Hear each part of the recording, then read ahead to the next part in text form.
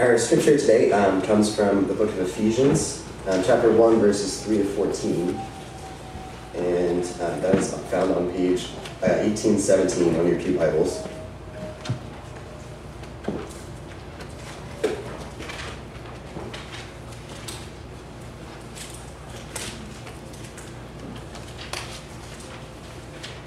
Praise be to the God and Father of our Lord Jesus Christ, who has blessed us in the heavenly realms with every spiritual blessing in Christ.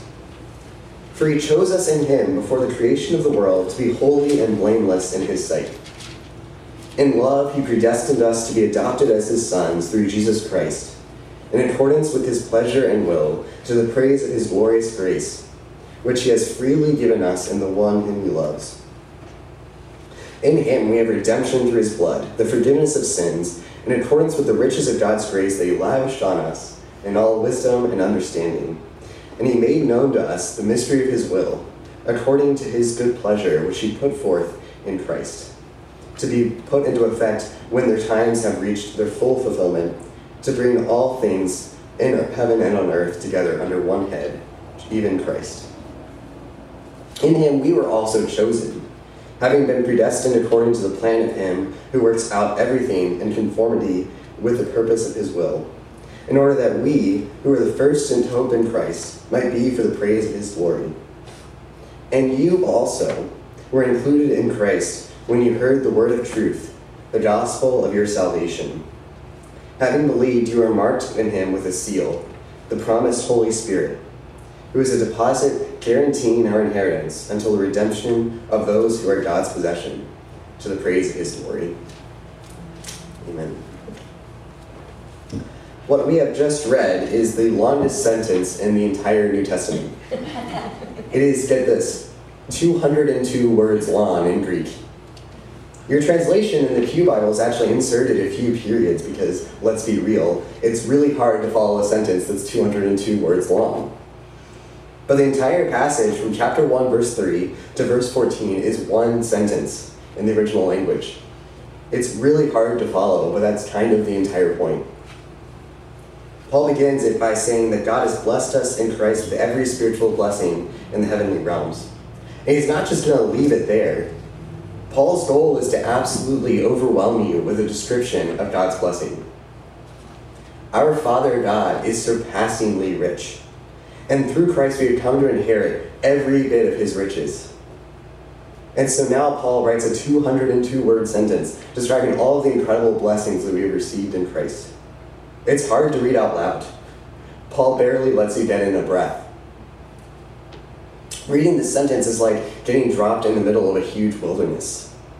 You have no idea where you're going or how to get home. But for a second, you begin to be filled with wonder at exactly what you're looking at, precisely because you don't understand it all. In general, we tend to stick to the kinds of stuff that we can understand at first glance. I know my schedule every day. I make a smoothie with the same ingredients every time. When I go to McDonald's, I always get the quarter pounder with cheese and use the app to get the discount. I go to Aldi because it's a small grocery store and it's impossible to get lost. I tend to watch a lot of the same TV shows that I've always watched because I know what's going to happen and that's comfortable. I don't want to try a new TV show because then I have to learn all new characters and stuff. And it's really easy to take that same attitude with Scripture. Okay, we know that God loves us and he sent Jesus to save us and stuff. That's the placid message, and it's comfortable, and it's the kind of thing that you can come back to every Sunday. We can say that we really know that message, so it's nice and familiar. Boring, same old has its issues, but also has its perks. But Paul wants to break us out of that comfortable knowledge, to step back and take a look at what we really think that we know. Because if we actually knew it, we would never get bored by it. The idea that God loves us and gave himself up for us is an amazing, incredible thing. How can we possibly get bored of that? Paul says in chapter 3 of this book, that Christ may dwell in your hearts through faith, and that you, being rooted and grounded in love, may have strength to comprehend with all the saints what is the breadth and length and height and depth, and to know the love of Christ that surpasses knowledge, that you may be filled with all the fullness of God. This all is a really important practice for us sometimes. When you live the Christian life long enough, you can get really used to the good news, and sometimes it just turns into old news. We are surrounded every day by just unimaginable glories that are somehow so easy to take for granted. Wouldn't it be great if every morning we could wake up and look at the sun rise and think, wow, God did it again. He caused this colossal ball of gas to peek its head over the horizon and create this colorful scene for just a few moments one more time. His grace and forbearance towards sinners to give them one more day to repent has held up again. And this world that he has created is one that he loves so much that he caused the sun to rise one more time. So in this context, where we have this huge long sentence that's meant to feel too big to function, and is meant to leave us stranded in a huge wilderness to marvel and wonder at the glory of God for a minute, it almost feels wrong to pick it apart and talk about each of the blessings that Paul describes for us. We have a real danger of losing the untamable forest of God's glorious love for the individual trees. But I'm going to explain it individually anyway, because that's what I do. So we're going to focus on 3 incredible benefits that we receive through the love that God has for us. First, we receive from God an inheritance. Look at all the language in this passage about just how rich God really is. He's blessed us in Christ with every spiritual blessing in the heavenly places. He made known to us the riches of his grace, which he lavished upon us. And we have obtained an inheritance. And in him are united all things in heaven and things on earth. One thing that we don't often talk about in church is that if God is our Father, then we are his heirs. Everything that belongs to God, in some sense, also belongs to us. Just like in some sense, what belongs to a parent belongs to the child when the time comes. But actually in the Bible, this is talked about a surprising amount. In Romans 8, it says it pretty explicitly. If we are children of God, then we are his heirs, heirs of God and fellow heirs with Christ. 1 Peter says, God has caused us to be born again to a living hope through the resurrection of Jesus Christ from the dead, to an inheritance that is imperishable, undefiled, and unfading, kept in heaven for you. The New Testament mentions that being a Christian and being a child of God means you get an inheritance in Colossians and Galatians and Acts and all over the book of Ephesians. In other words, this was a big deal for the early Christians. Already, God has blessed us in Christ with every spiritual blessing. He's equipped us with the very power of God's new creation and the resurrected Christ so we would be capable of living a new kind of life. God has put the reign of evil under his feet because he has total control over it. He triumphed over evil on the cross and conquered death itself through the resurrection. As God's children, we've already received an incredible gift for our own use today. God's blessings give us a purpose in spreading the kingdom of God, and it gives us the power to do it with the Holy Spirit in the church community. But inheritance also looks forward to a fuller time when the heir actually takes full possession of the inheritance. If you're an heir, you don't currently have control over what you're inheriting, but you're looking forward to a time when it's truly yours. In the Old Testament, the word inherit often had a really specific meaning. When all the different tribes of the Israelites were finally able to enter the Promised Land and end their wanderings in the desert, the Old Testament said that they inherited their land. For instance, it would say that Judah drove out the Canaanites, and so they inherited their land. The idea was that the land properly belonged to Judah because it was promised to them, but they had not yet taken possession of it until they came and lived there. In the same way, we have a promised inheritance and a promised land. God has promised that the entire earth will one day be ours, because God will create a new heaven and a new earth, especially for his people, the church. We have not yet taken possession of that new heaven and new earth, but it's an incredibly important promise. We have a place waiting for us where nobody goes hungry, where depression and anger are no more, and where injustice and violence no longer exist. And that entire new universe will be ours when God returns to this earth to set everything right. Our God and Father is rich, and everything that he has will one day be ours. And we will rule that new earth alongside God and do what we were always made to do. And just think about what this would have meant for the earliest Christians who, in most cases, literally owned nothing. So many early Christians were women or slaves who cannot even be said to properly own themselves. And yet together with us, they will gain possession of the whole new world. Jesus says, "Blessed are the meek, for they shall inherit the earth." Now, you might get tempted now and again to get jealous of other people for what they have. Oh man, that guy has a really nice house. She has everything she has, and she never needs to worry. I wish I could have what they have. It's good to remember then that you have an inheritance which is way better than the inheritance of the richest and most spoiled country club kid of all time. Your dad literally owns the entire world and everything in it, in heaven and on earth and under the earth. Your dad inherited all when he returned to the world. It's not worth being jealous of some piddly 100-acre estate. Second, in Christ we receive God's good pleasure. God has purposed that we would be united to Christ since before the very foundation of the world. Now think about that. God knew that you would become a part of his people since before the world existed. In fact, he knew that he would become a human, and that he would suffer for the forgiveness of sins before the world was even created, and he did it anyway. God loved you before the atoms that make up the tiniest of your cells even made it onto the earth.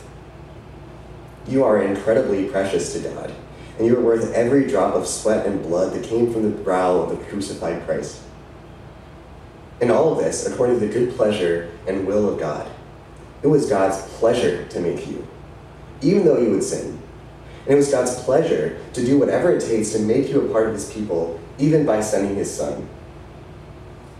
Now, this is something that is really hard for me to come to grips with.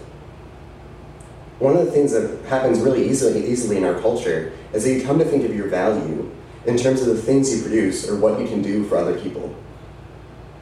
If I don't get stuff done, or if I make things harder on people, it's easy for me to think that I'm worth a lot less. What that often means is that I can think that God merely tolerates me. He loves me like an owner might love a dog that pees everywhere and never stops barking. Or like an annoying employee who gets everything wrong but it's too expensive to replace him. But nobody could have ever done more for people than Christ did. And yet Christ gave up his own life for our sake. What that means is that our value can never come from the stuff we produce or the people we help. Because otherwise it wouldn't be worth it. No, my life has value because God loves me, and that never changes. In fact, God takes pleasure in me and takes pleasure in you. And that not just because of the things we do for him. He actually takes pleasure in the life we live and the things we do for him. He purposed to love us and give himself for us long before we could have ever done anything for him. And all of this was done to unite all things in Christ. And what an incredible thing that is. This world seems so divided and chaotic, especially this week. It seems so often that there's no ordering principle, that evil triumphs just as often as what's good.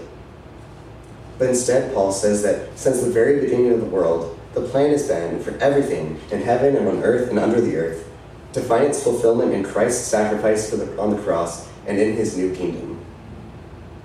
All of creation exists for the sake of Jesus Christ and for his people, because Christ won it with the incredible love that he showed us. So often we think that the world has no real purpose. It's just random atoms hitting each other and bouncing off. Volcanoes erupting and killing hundreds. Tsunamis that don't care that they're washing away humans. Wars where there don't seem to be any rules. But no, every atom of this universe belongs to God and to his Christ, and exists so that one day it can be put into subjection to him so it could bring him glory. And if Christ is the highest good in the entire world, that means that the world exists for the good. Every evil thing is merely the last gasp of a dying order that will be washed away and will be brought under the command and judgment of the Lord Jesus Christ. And we belong to him. And finally, we receive from God the promised Holy Spirit.